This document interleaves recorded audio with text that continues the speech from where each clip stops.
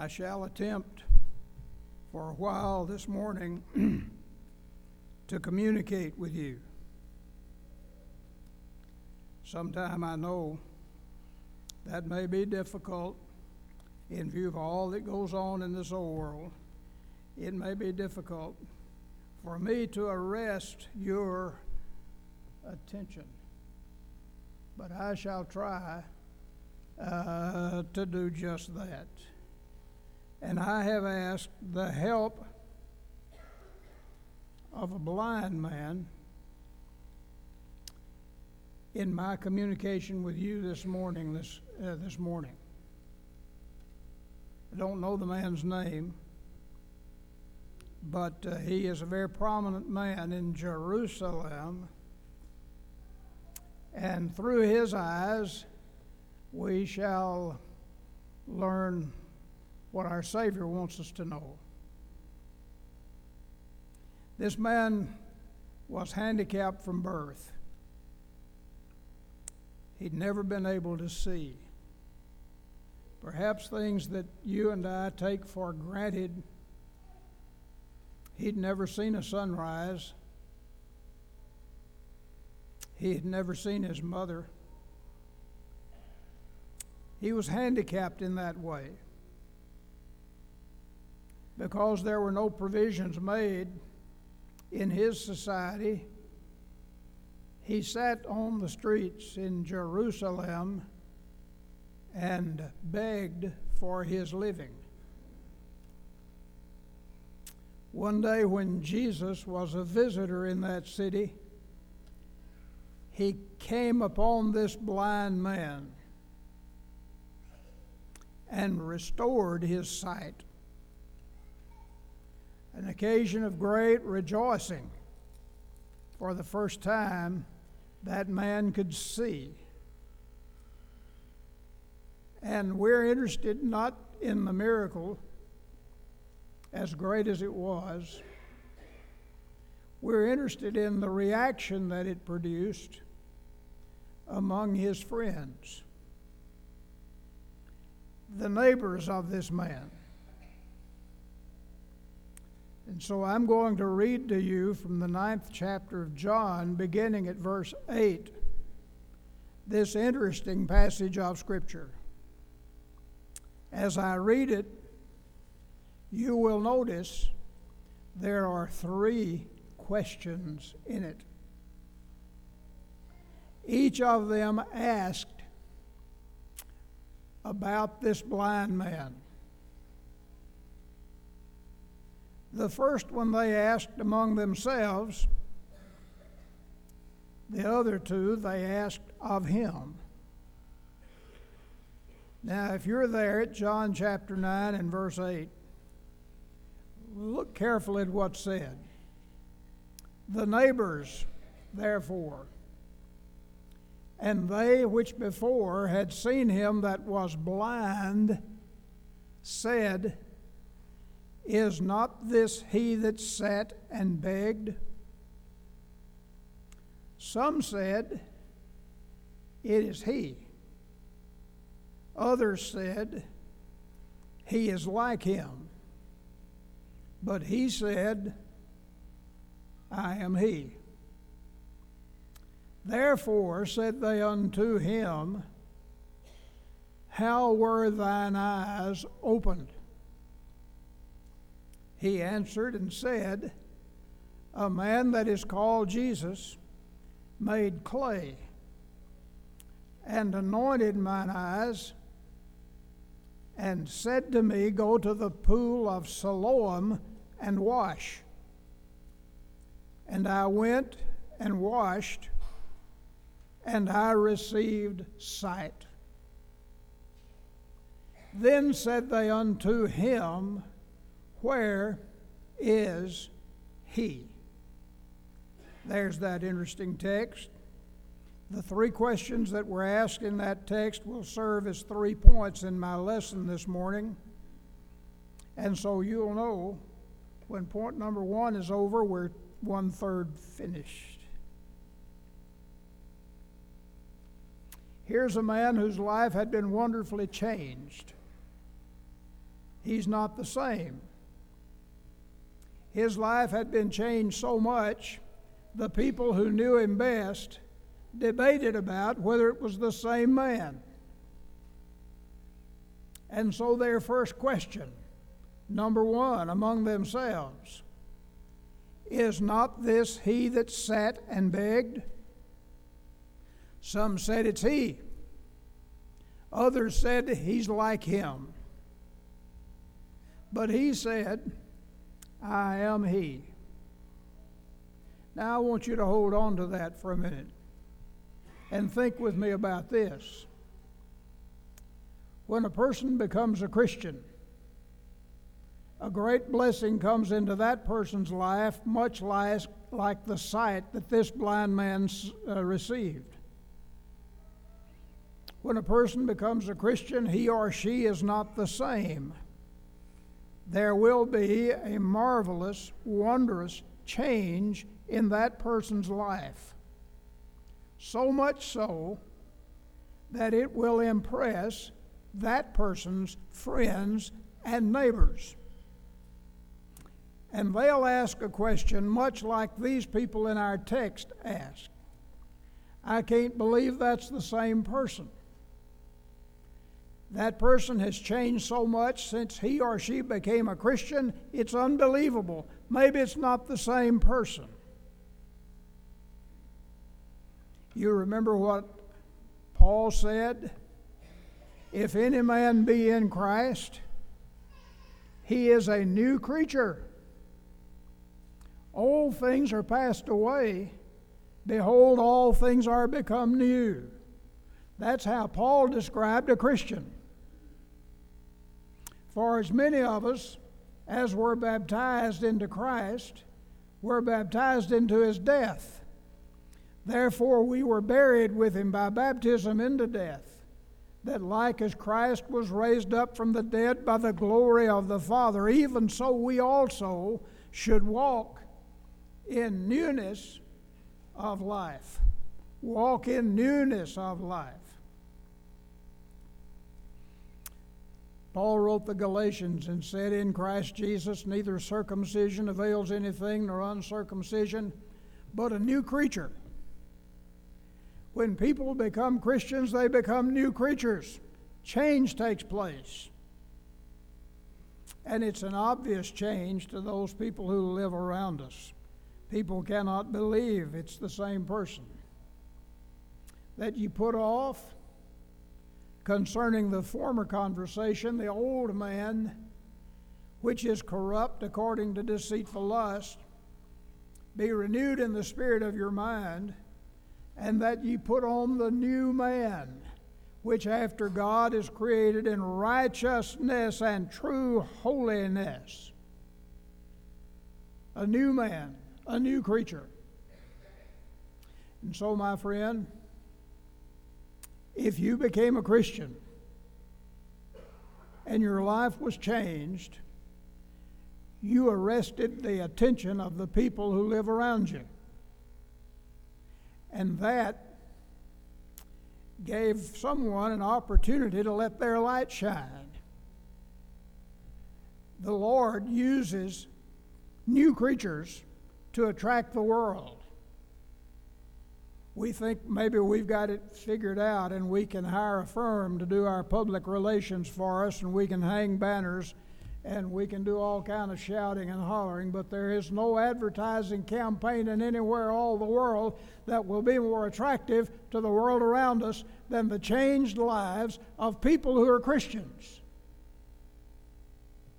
And so for that reason, Jesus said, let your light so shine before men that they may see your good works and glorify your Father which is in heaven.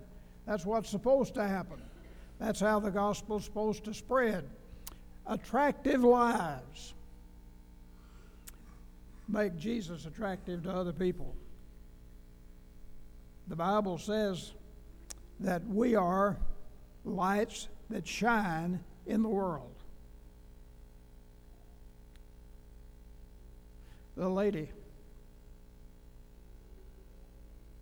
who ran a store by the side of a busy road. Her name was Virginia.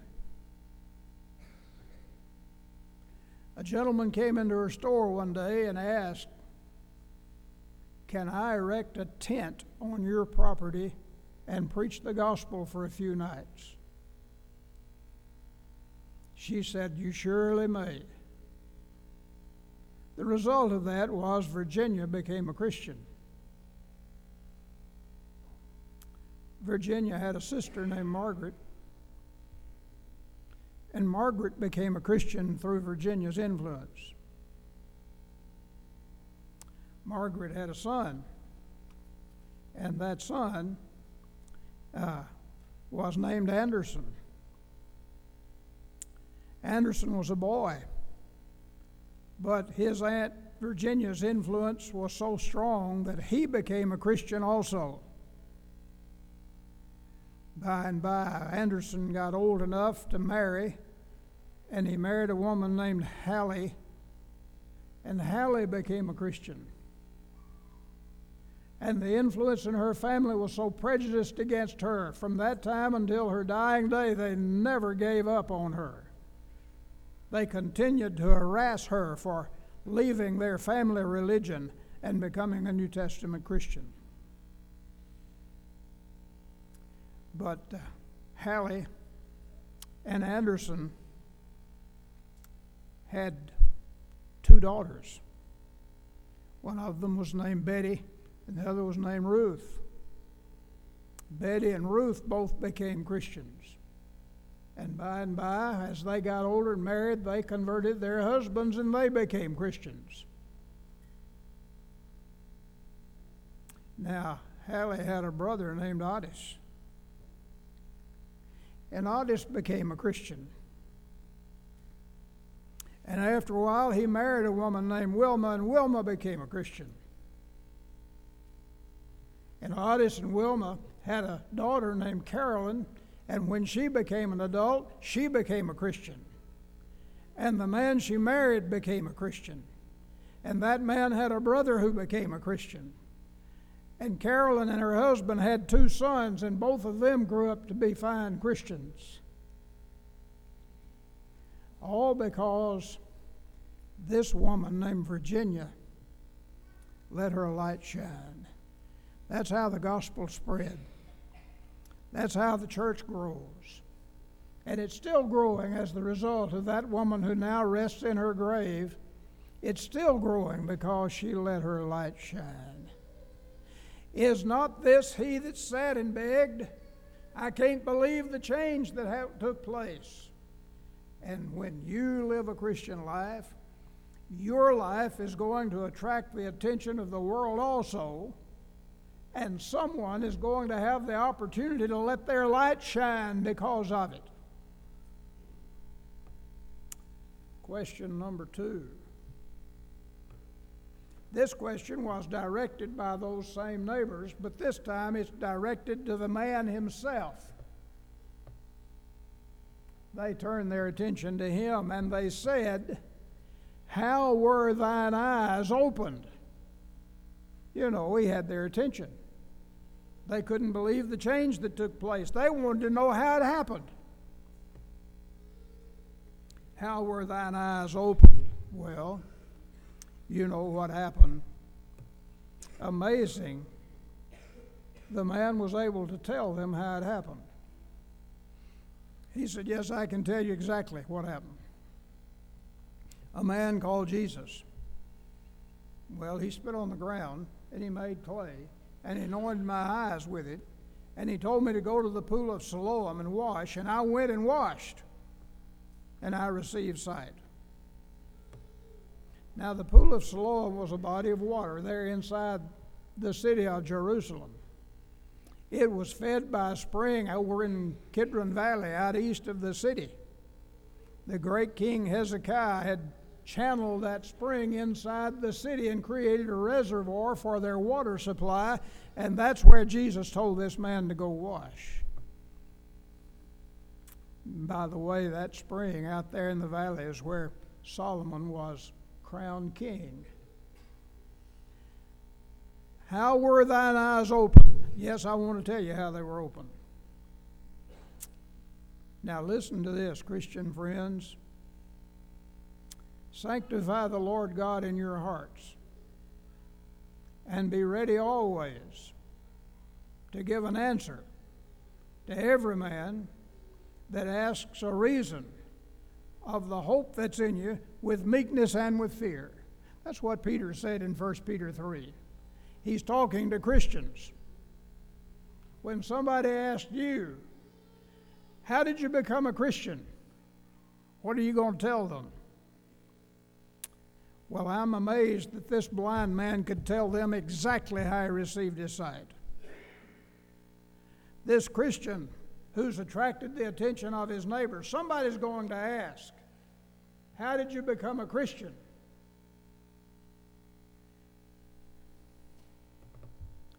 And he may say,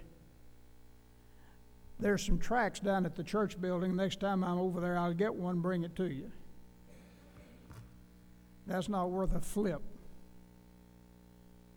Say, you know, our preacher does a good job of sitting down talking to people. I'll get him to come over and knock on your door, and he'll be glad to explain that to you.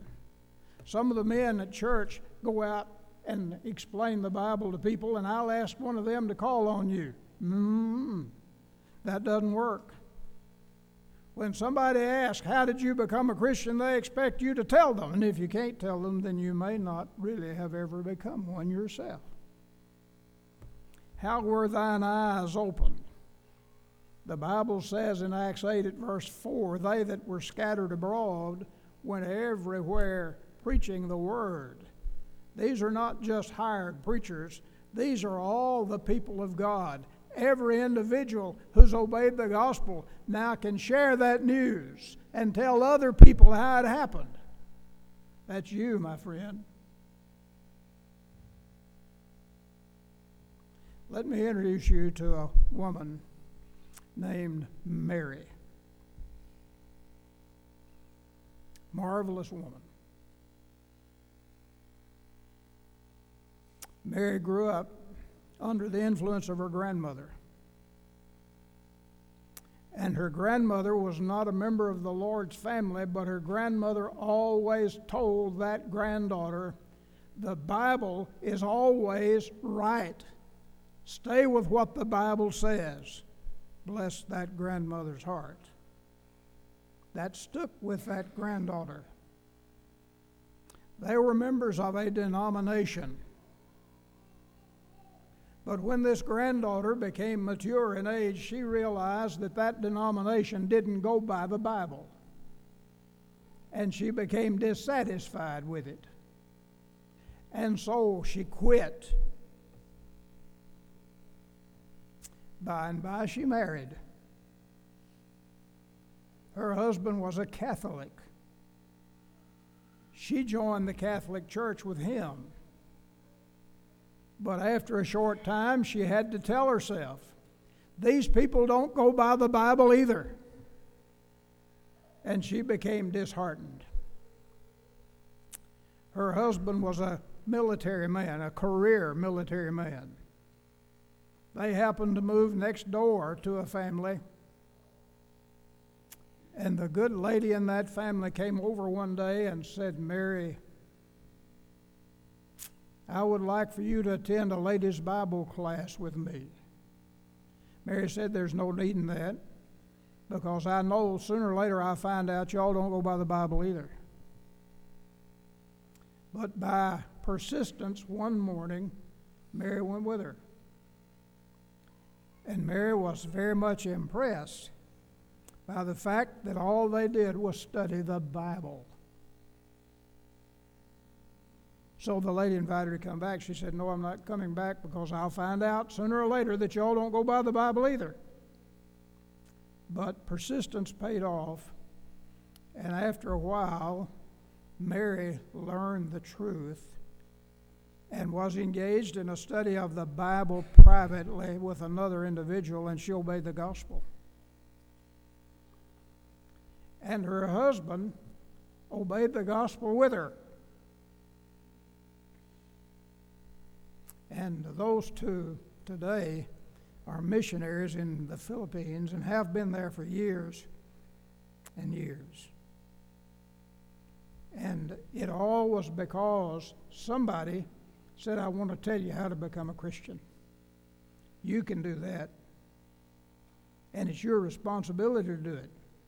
The people you know, somebody's going to inquire.